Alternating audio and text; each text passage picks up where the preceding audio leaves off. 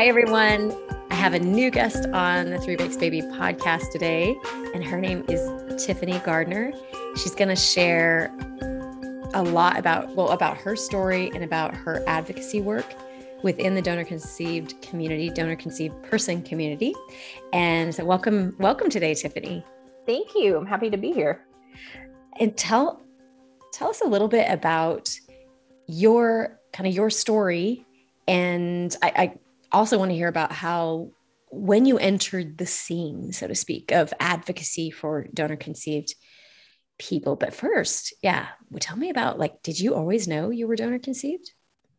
So interestingly, I am a late discovery donor-conceived person. I found out at 35, which will have been 4 years ago, coming up 4 years ago. Yeah, 4 years ago. Time flies, coming up this coming March. But I always knew that I was not related to the dad who raised me, because when I was 4, my first father, who I was always told was my biological father, died of cancer. And so when my mom remarried, when I was 6, my stepfather adopted me. And so legally he was like my birth father. He was on my birth certificate and everything. And I never considered him a stepfather. He was just dad. But I knew that we were not biologically related. And so I grew up with the narrative of having lost my father to colon cancer at 36. And that was a very important piece of forming my identity. And even though I had just this really great relationship with my dad who raised me, there's just naturally always going to be some wondering about what was this other person like, and what parts of that person did I get or not get. And when did you realize that he wasn't your biological dad or father? Well, at 35, when my mom told me. But even growing up, there's always there are stories about people who are donor conceived, and even adoptees who don't know that. You hear the phrase, "I knew before I knew," because there are parts of yourself that just don't quite make sense. Yeah. In fact, the Diane Ehrensaft, who I quoted in my book, says she calls it hopefully I get this right, the thought unknown. And which is weird. I think that I might have that wrong, but it's the unknown backwards. known, or the known unknown, something like that. See, we're going to do that, right? Unknown thought, the thought unknown, or the unthought known. There it is. Boom. There you go. That sounds right. Unthought known, which means if you got to, hang on, I know. Let's pause to think about this. Unthought known. It means you've never even had the thought that your biological parent wasn't the biological parent. Like people go, "Am I adopted?" Right. No, right. Did you adopt? No, not even that thought. So it's unthought. Why would you? Why would you have that thought? Yeah. Even though I know some people say, I always thought I was adopted in my family. I was so different. But this is her concept is you don't even have that thought, but there's something you still know something's different. So it's known in the depths of your being, but you maybe even never had the thought. Yes, that was definitely me. I would look at pictures of my first dad and his parents and everybody on his side of the family, and I could not see one single physical resemblance to any of them. There was maybe some resemblance to his father, my grandfather's eyes, but that was the one thing that I hung on to, where I was like, this is definitely the one physical feature I got from them. And the rest is all my mom, except for all these other just random little parts of my physical features that don't really fit in anywhere. And I'm just not sure where those came from. And the same thing with my personality. There were just some very strong core components of who I was that I did not see reflected in anybody. Yeah. And the number one thing with that was art. Whenever I tell my story, that's like really central to my discovery and to my kind of feeling of otherness from my family. Yes. That I was the only one with artistic talent from my known at that point genetic family.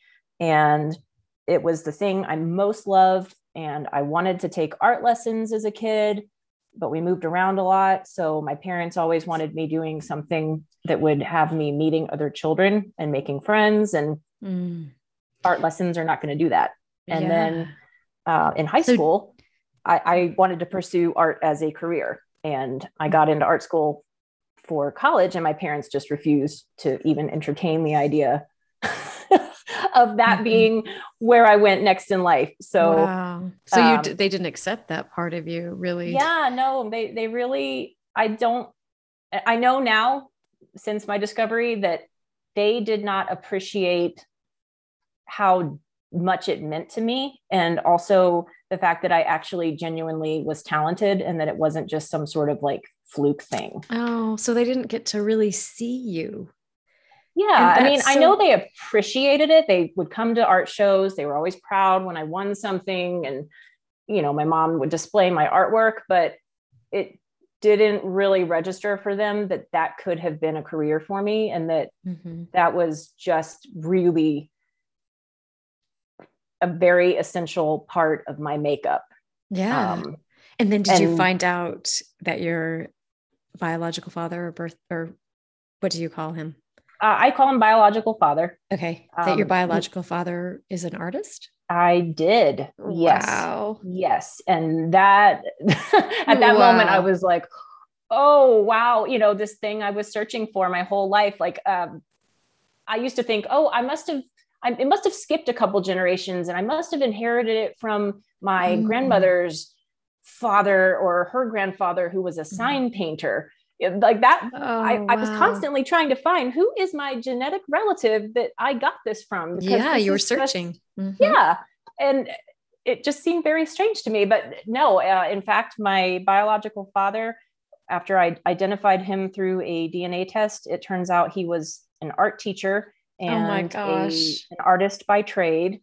And the type of art that he produces is exactly the same type that I enjoyed producing. Are you kidding me? No, I mean, just watercolors, portraits, very photorealistic looking paintings. Wow. Just the exact same thing. And actually my oldest son has inherited the gene as well. So it's a strong gene. It got passed down not only to me, sure is, but also my son. So that, yeah, that part is really cool. Oh, wow. And so it probably felt you really, would you say, like connected some dots? Well, maybe that's not a good analogy. Like what analogy would you use for that moment that you saw that connection? Did you feel like more whole or? Absolutely. Yeah. Yes. It was the most incredible discovery I could ever imagine making, which I never would have imagined making it, because I had no doubt in my mind that I belonged to this set of parents genetically. And I was maybe just a little bit special in good ways and other ways that I didn't think were very good. So, it was really amazing and like a light bulb moment. Yeah. You know, I think the most powerful thing is to know ourselves. And so when you're searching for that, where does this come from? Or who even can share this trait with me and enjoy this same trait?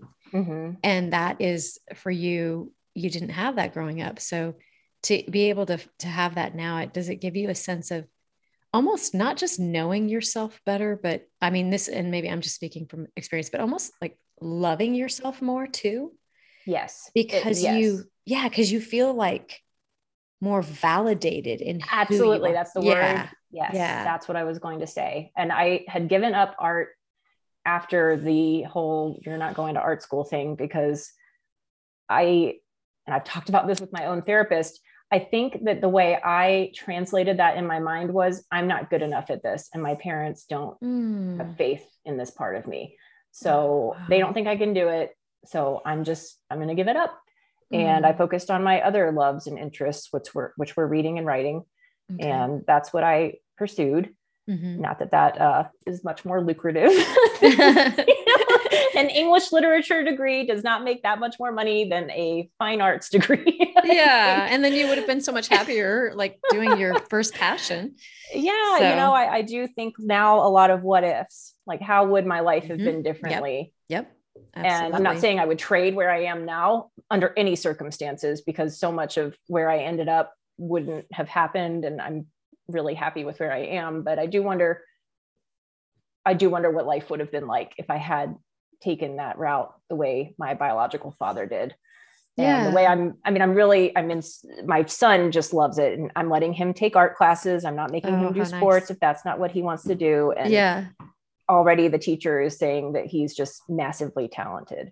Oh, I bet you that's really healing for you to be able to kind of experience it a second time, but the way that you would have liked for it to happen for you. Right. Your son. Mm-hmm. And I'm trying to get back into it myself. When I did discover who my biological father was, I started drawing again. And I couldn't believe that despite a very, very long hiatus of nearly 20 years, I could still do it. And I was better at it now than I was when I stopped in high school. Wow. That's awesome. Yeah. So it's been fulfilling to try to pick that up and find a place for that in my own life, not just through my son. Well, and how did you find your biological father? And you found out at 35, and then to take us through what happened next. Well, because I had always had this desire to sort of figure out what parts of me came from my deceased father, and had always sort of regretted not taking anything away from my dad who raised me, but just having lost a father at 4, I've got about 4 memories of him. And most of what I know about him came from the stories that other people thankfully shared and from the photographs that I had of him. But there was still the fact that he's gone, and I will never have the chance to sit down and have an adult conversation with him, or really make any kind of meaningful memory besides just little fleeting moments that I have from when I was a child. Mm-hmm. So when I found out that I was donor conceived, number one, it felt like the ultimate betrayal, of course, by my parents. My mom had always been my best friend, and I thought told me everything, and I told her everything. And so for her to have kept that a secret from me, particularly the medical history bit, because I was mortally afraid I was going to die of cancer in my 30s. That I thought was just, I still to this day am trying to work through how she could have done that, because I know that that's not really her personality type. And I know a great weight was lifted off of her when she did finally tell me. Mm-hmm. But when she did tell me, there was no thought in my mind that I needed to find my biological father. Mm-hmm. And I went home that same day and I ordered a test from ancestry.com. And the moment it came, I spit into it and took it right back to the post office. So I got the results a few weeks later, and I matched with 2 half brothers, which immediately confirmed that I, of course, was donor conceived. Mm-hmm. And it confirmed it not only for me, but also for my mom. So was she part of this process at that point, your mom? She knew I was doing it. I mean, she never said, don't look. She never said, this shouldn't be a big deal to you, because she's actually a very, very active genealogist. She has built and is still building just an absolutely massive family tree. And she told me later that it always made her uncomfortable when she was putting in relatives for me that she knew were not genetically my relatives. And she has her own kind of mystery in that she's not sure the identity of, I think it's her great grandfather or her great great grandfather. And so she's hit this own wall where she wants to know these answers about herself and her parents and where they all came from. And I think she felt guilt that she was essentially putting in false information that I believed was true, and was sort of perpetuating this lie in perpetuity. Family trees. So she was very supportive. My dad, on the other hand, my dad who raised me, he was not pleased when my mom told me the truth. He had a cousin who was adopted, and she struggled throughout her life to try to identify her biological parents and was unable to do so. And it really, I think, in his opinion, kind of destroyed her and contributed to a lot of mental health problems and some substance abuse. And he was very scared that I would not have a positive outcome, because he knew my personality type. I mean, he said, I hope you're not going to go home and order a DNA test. And I was like, well, I already did. Yeah. But he knew that I wouldn't stop till I found answers. And he knew there was potential that I would never find answers, or that I would find an unsatisfactory answer, and that maybe this guy was going to be a jerk. Maybe I was going to get rejected. There were any number of potentially bad outcomes that he did not want for me.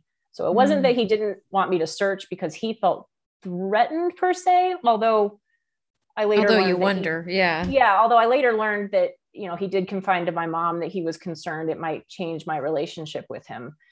But yeah, they never told me you shouldn't do this. It was more just concern for my well-being from my dad outwardly. Yeah. And I think the concern, you can be concerned, but you can, unless you understand that drive or need to find the answers, it's like, which is worse, having a bad experience or never knowing and wanting to know?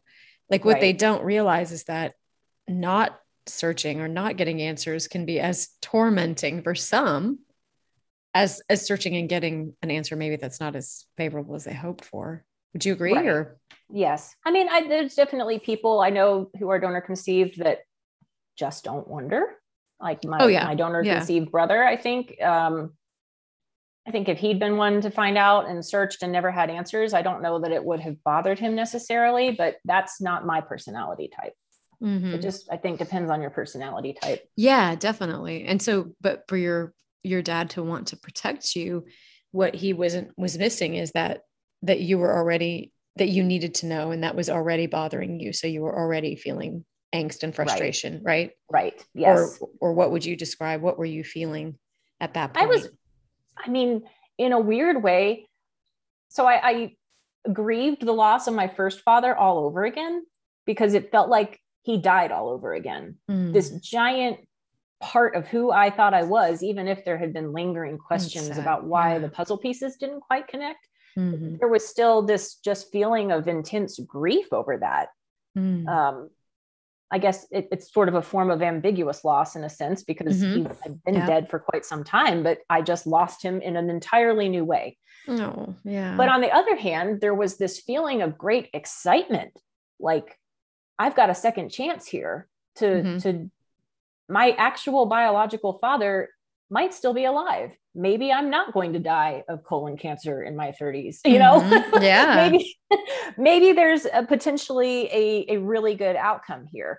So it was just a very strange combination of feelings. And I just didn't, I know some people get the news and they sort of sit on it and wait. And that's not me. I needed answers immediately and as soon as possible. And that's what I sought out. So I know, you know, we shared, or you shared a post for those that aren't on Instagram. Tiffany and I collaborated on a post that you said something that was so powerful. You said, even if I search for biological family, I still want you, meaning your parents, to be home.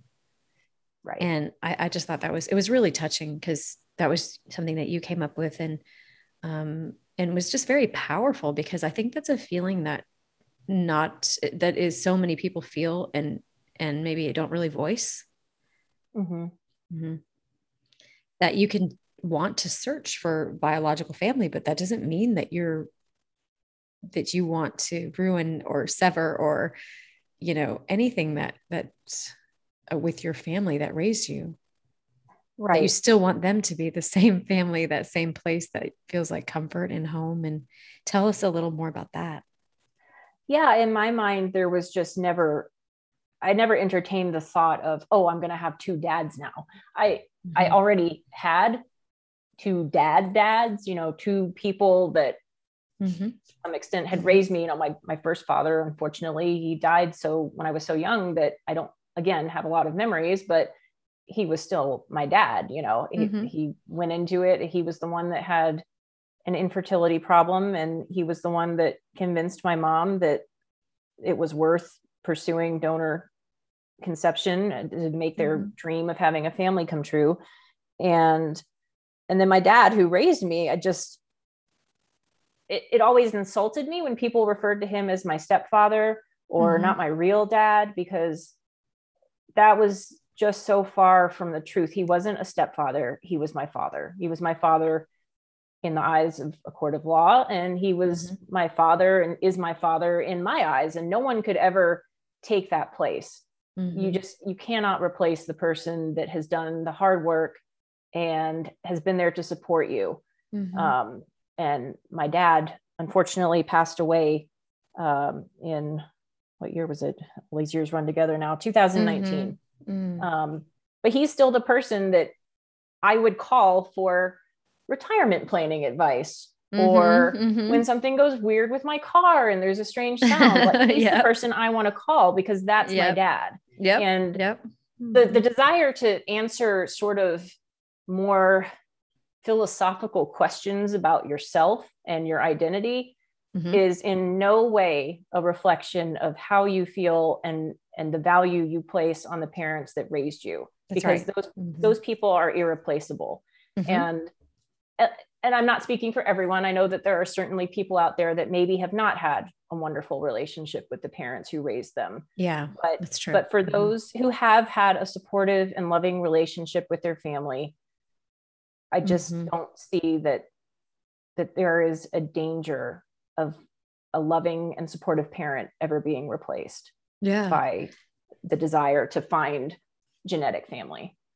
Did you ever feel a sense that you were going to lose that quote unquote home? Did you feel scared about it disrupting something, that it would change your relationship with your parents? I didn't, but I also didn't talk with them about it a great deal once I did make contact with my biological father, because I didn't want to, in a way, pour salt in the wound in a sense. And I don't really know what I mean by wound, just that I know that growing up, I often felt uncomfortable talking about my first father in front of my dad who raised me, because I didn't want to hurt his feelings. Okay. Yeah. And protecting. So and that's something that even I think early disclosure to your children, just because they're not talking about your donor or their biological parent that donated, it doesn't necessarily mean that they're not interested. No. Even as a young child, you can sense or know that you might say something that would hurt your parents. That's right. And I was very intuitive about that. And it's uncomfortable, even as a kid, sort of walking on eggshells when you want to talk about one person, but the other person's in the room, or how do I describe this person when I'm with my other family? It can be very awkward. And so I took those lessons into this search for my genetic family, and with the reunion. I don't even know if you can call it a reunion. I don't even know what the right term is for finding my biological father. And I've primarily spoke to my mom about it, and I would share pictures with my mom, and I would let her filter whatever information she felt was safe to my dad, because I didn't want to get on the phone with my dad and say, oh, hey, Mark and I had lunch today for 3 hours and we talked about blah, blah, blah. That just, that felt like that would be wrong.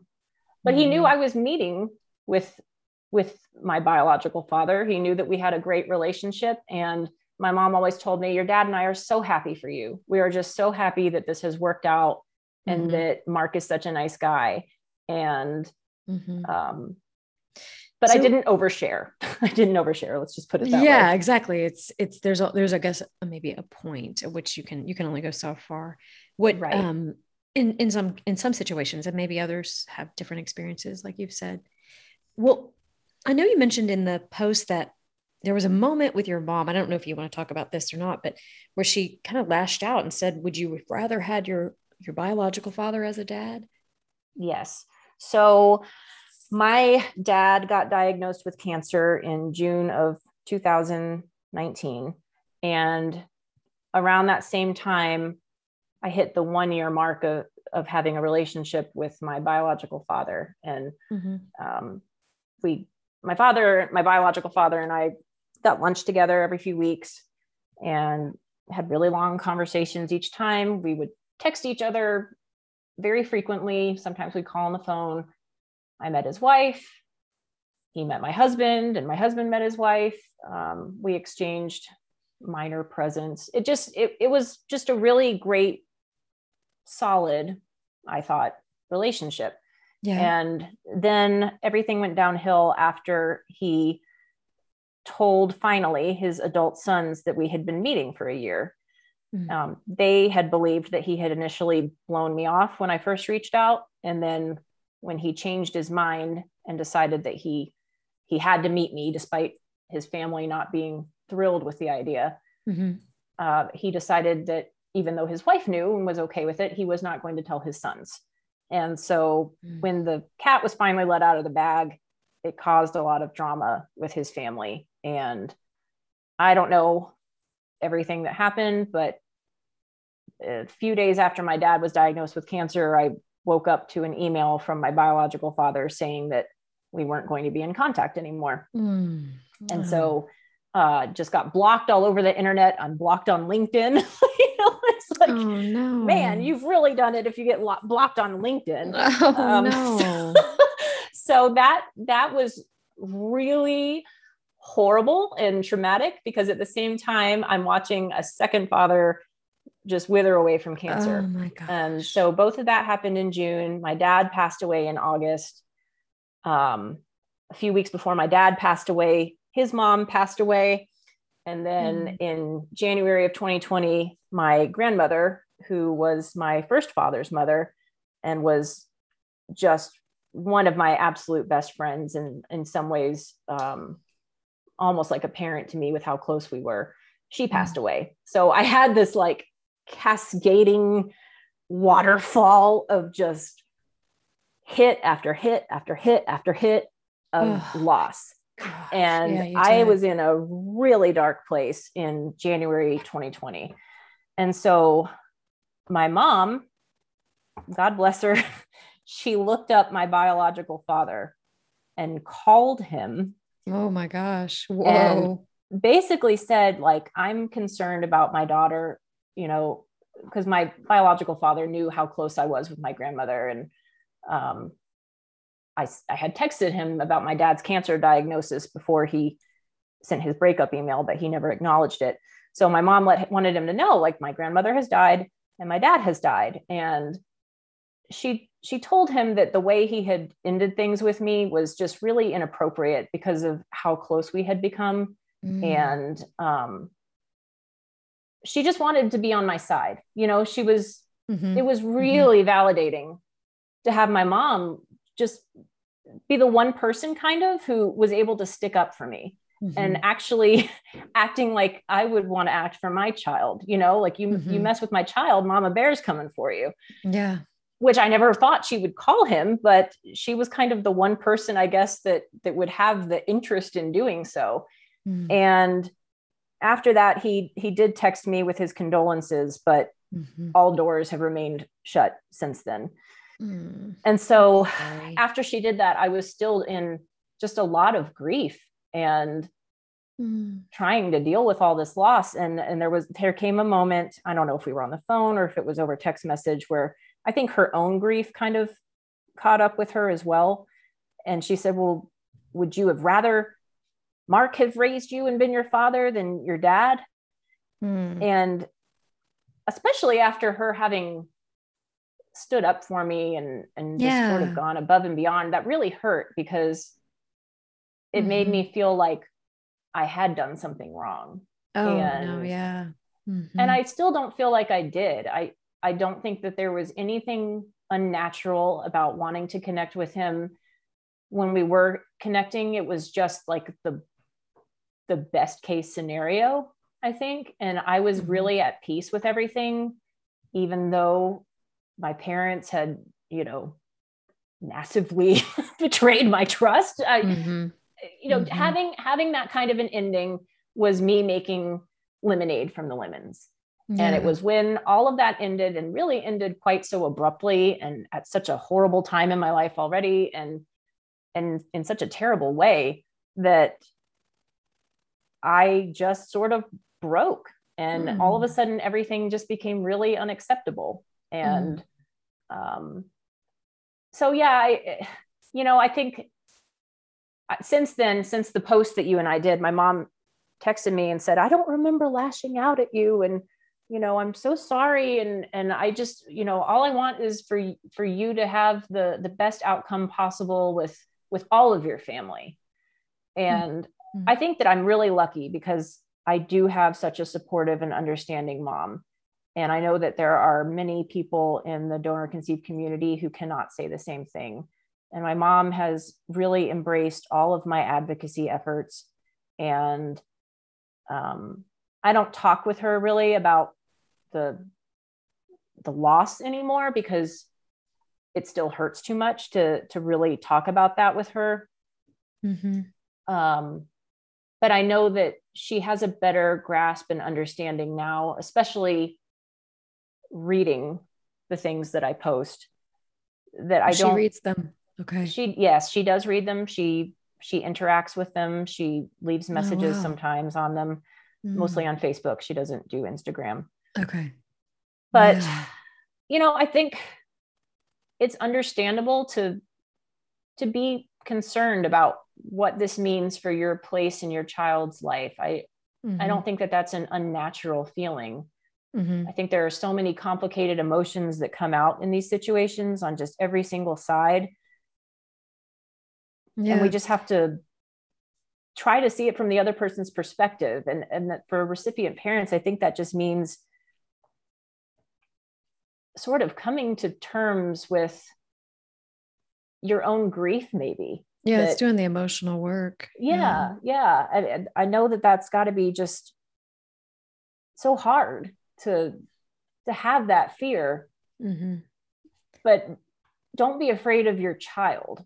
Yes. And that's what we talk about, distinguishing the difference between your child's feelings and your feelings. And right. In fact, we just covered that this week in the workshop I'm doing with parents. And we talk a lot about empathy and dismissing how, we all don't, emotional intelligence is not something probably most of us were raised having that, high emotional intelligence. And so as adults, and we're not taught it in school really. Right. So we have to learn this a lot of times as adults. And because what emotional intelligence we usually pass on to our children, whatever ours is, we pass that on because we model it. Right. So it's unlearning a lot of ways that maybe we were responded to, and therefore responding differently to our kids about their emotions. Right. And separating that what they say and do isn't a reflection of us as parents. And that's kind of a society thing that, our culture is really about that. I mean, you look at, this is not a bad example. I don't think it's cute, but like the twinning, when you have like wearing the same clothes as your little person.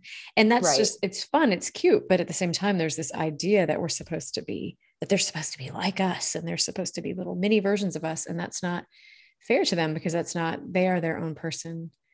So it's like not putting our living vicariously through our children. Right. Yeah. It's interesting you mentioned that. Yeah. Because when I was talking about my son inheriting this fantastic artistic ability, I want to support that, but I have to keep reminding myself, he might not be as passionate about this in the long term as you were. And that's okay too. Yeah. Yeah. And that absolutely. I cannot take it personally if one day he says, I'd rather play baseball. I don't want to do art lessons anymore. Yeah, exactly. Just because I would have loved to have had the opportunity to take art lessons all the time, I cannot hold that against him that he wants to pursue something else because he's his own person. And we are not carbon copies of each other, even though we clearly share a lot of things in common. Yeah, exactly.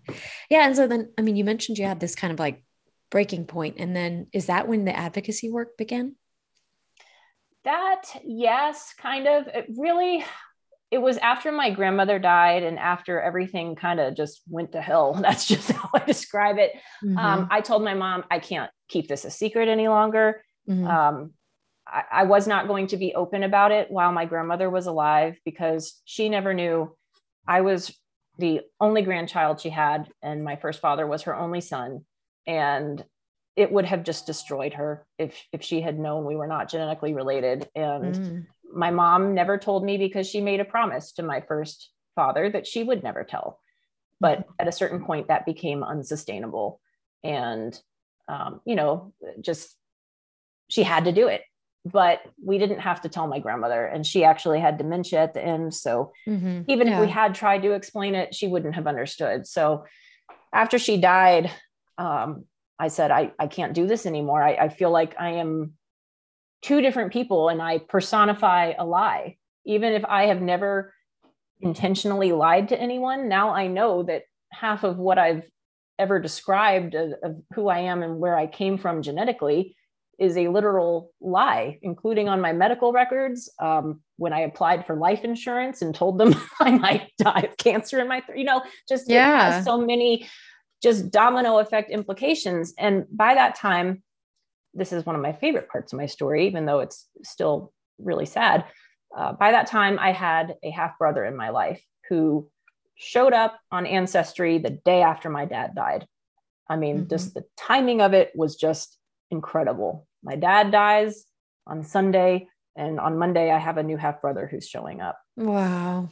And so far, he is the only donor conceived sibling, and only sibling I have that is paternal, because my biological father has 3 sons that want nothing to do with me. But Brad is the only donor conceived sibling who has been open to having ongoing contact.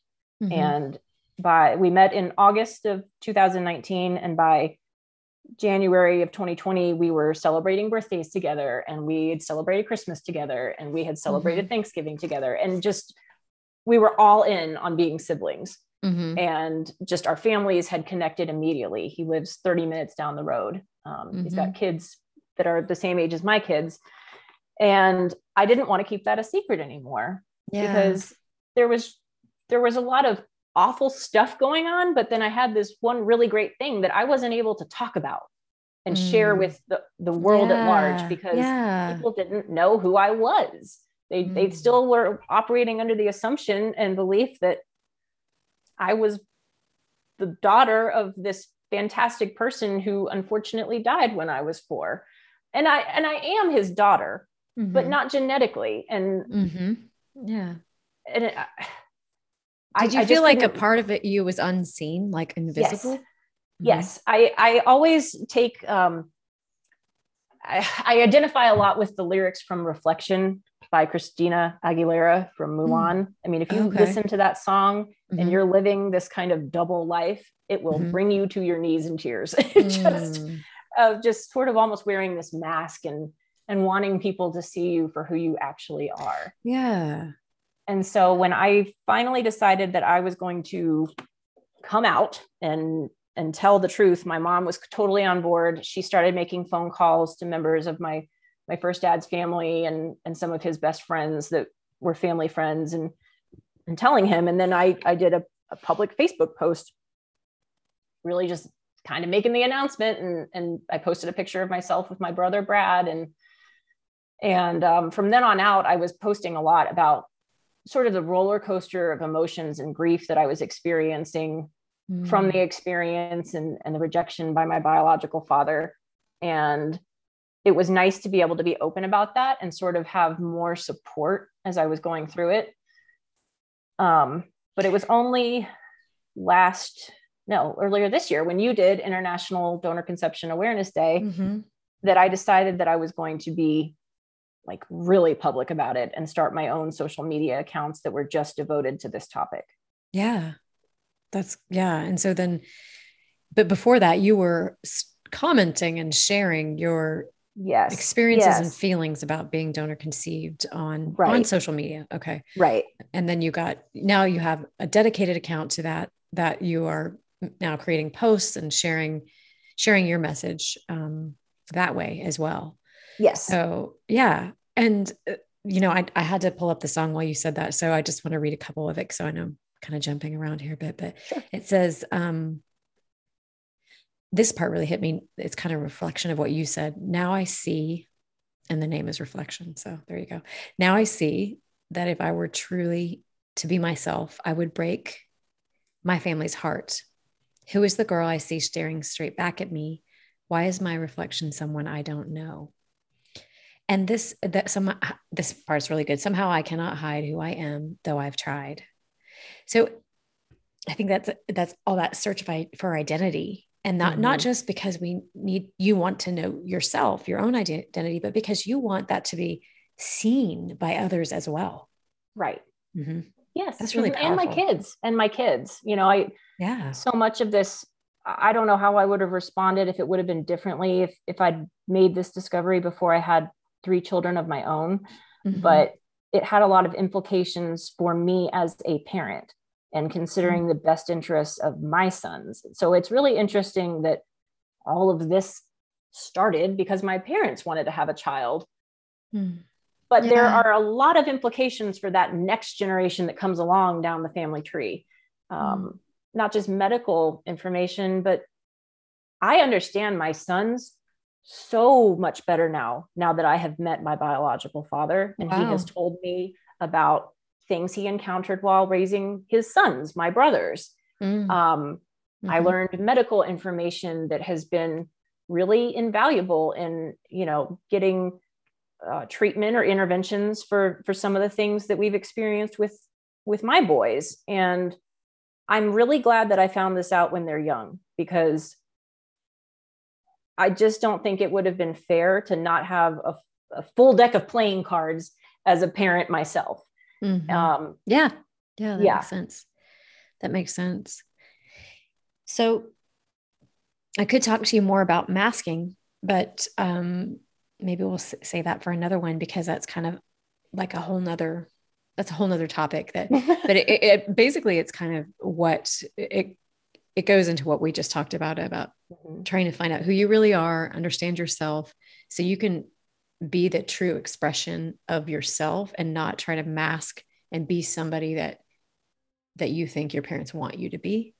Right. And again, that can happen in any family, but it's more, what would you say, like more highlighted, or more, maybe there's more of a charge, or can be around it if you have a missing genetic parent in your life, whether it's through the parent leaving or through death or through, so you've experienced it twice. You had the death of your parent, and then the loss of him at thinking he was your genetic parent or biological parent. So it's like 2 losses, right? Major ones. And then your dad died as well. So it's like, for you, it's like complicated grief. It's just piled on top. Yes. Now I have a therapist who specializes in complicated Good. grief. Okay, good. Yes. Because it's layers.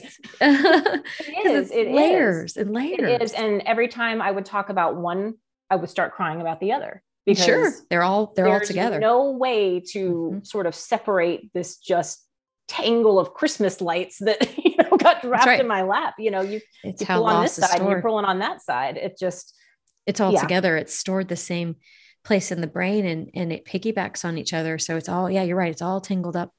A bunch of Christmas lights all tangled up together. And so it can make it really confusing. And that's why probably the grief came up for you. And then your mom said, well, would you rather? And she didn't know, but what you were going through is like, made sense, is that of course, these are all going to be tied together. Right. And then when somebody in our family said, kind of made you feel, in this case, ashamed, or like you were doing something wrong, when all you're really doing is grieving. You're not doing anything wrong. You're grieving, and you're trying to untangle these Christmas lights that are all twisted up. And how can you do that if someone then makes you feel guilty, or like you're hurting them by trying to do your own work? I mean, talk about adding on more complexity. That's like a whole nother group of tangled lights to add into the mix, and especially like you were saying, when you still want that person to be your home. I mean, your parents ideally are your rock and your foundation. You learn as a child, when I have a problem, I go to mommy and daddy. If I'm lost in a store and I can't find mommy or daddy, my adrenaline goes up. I got to find mommy and daddy. They're going to make me feel better. And you don't lose that when you become an adult. I mean, I still needed my mom to be there for me. And to have your intentions or your emotions questioned by your lifelong rock is just the ultimate shake to your foundation. Wait, what did I do wrong? Yeah. And then you can see the gravity of that, like the weight of that, just how confusing when you get those layers of complexity like that, and then know where to go with it, no support. In fact, the opposite of support from the mommy and daddy, the home that you're looking for, there can feel like no escape. It can feel very, very daunting for people that are trying to do this work to even to be understood. So I think the message of this is like, we get you, we understand you, we're here for you, you're not alone. And to know that there are resources out there that are there to help. And you're one of them, your accounts. So let's share your accounts so people that are listening that want to connect with you can. Sure. So on Instagram, I am at Tiff, TIFF _DC_adult. And on Facebook, I am at Out of the Shadows DC. Okay. And then I'm also on Twitter, but much less actively, as at Tiff, TIFF Gard, GARD. Okay. Yeah. So connect with her there. You can reach out. Are you open to, private messages and stuff if people have questions? Sure. Absolutely. Okay. So yeah, I mean, I think just continue. That's, I would assume that's the goal of your advocacy work, right? What would you say? What calls you to the work? A lot of it started, I think, as part of my own journey of just sort of taking control of this and being able to tell my story is the one thing that I can choose to do with this. And as far as an ultimate goal, I just want to share my perspective and hopefully change the way other people think about this. And I guess primarily the people that maybe would change the way they think about it would be the recipient parents who are going into this, particularly if they are in any way contemplating not telling their children. Okay. My message is don't do that. Yeah. Do not do that under any circumstances. There is no excuse that is a valid excuse for not telling your children. So that's one of my goals, is to get that message out. Okay. And then also the message about anonymity and how really traumatizing that is as well. Because in my perspective, I found my biological father, even though he was anonymous, and he was open to meeting me.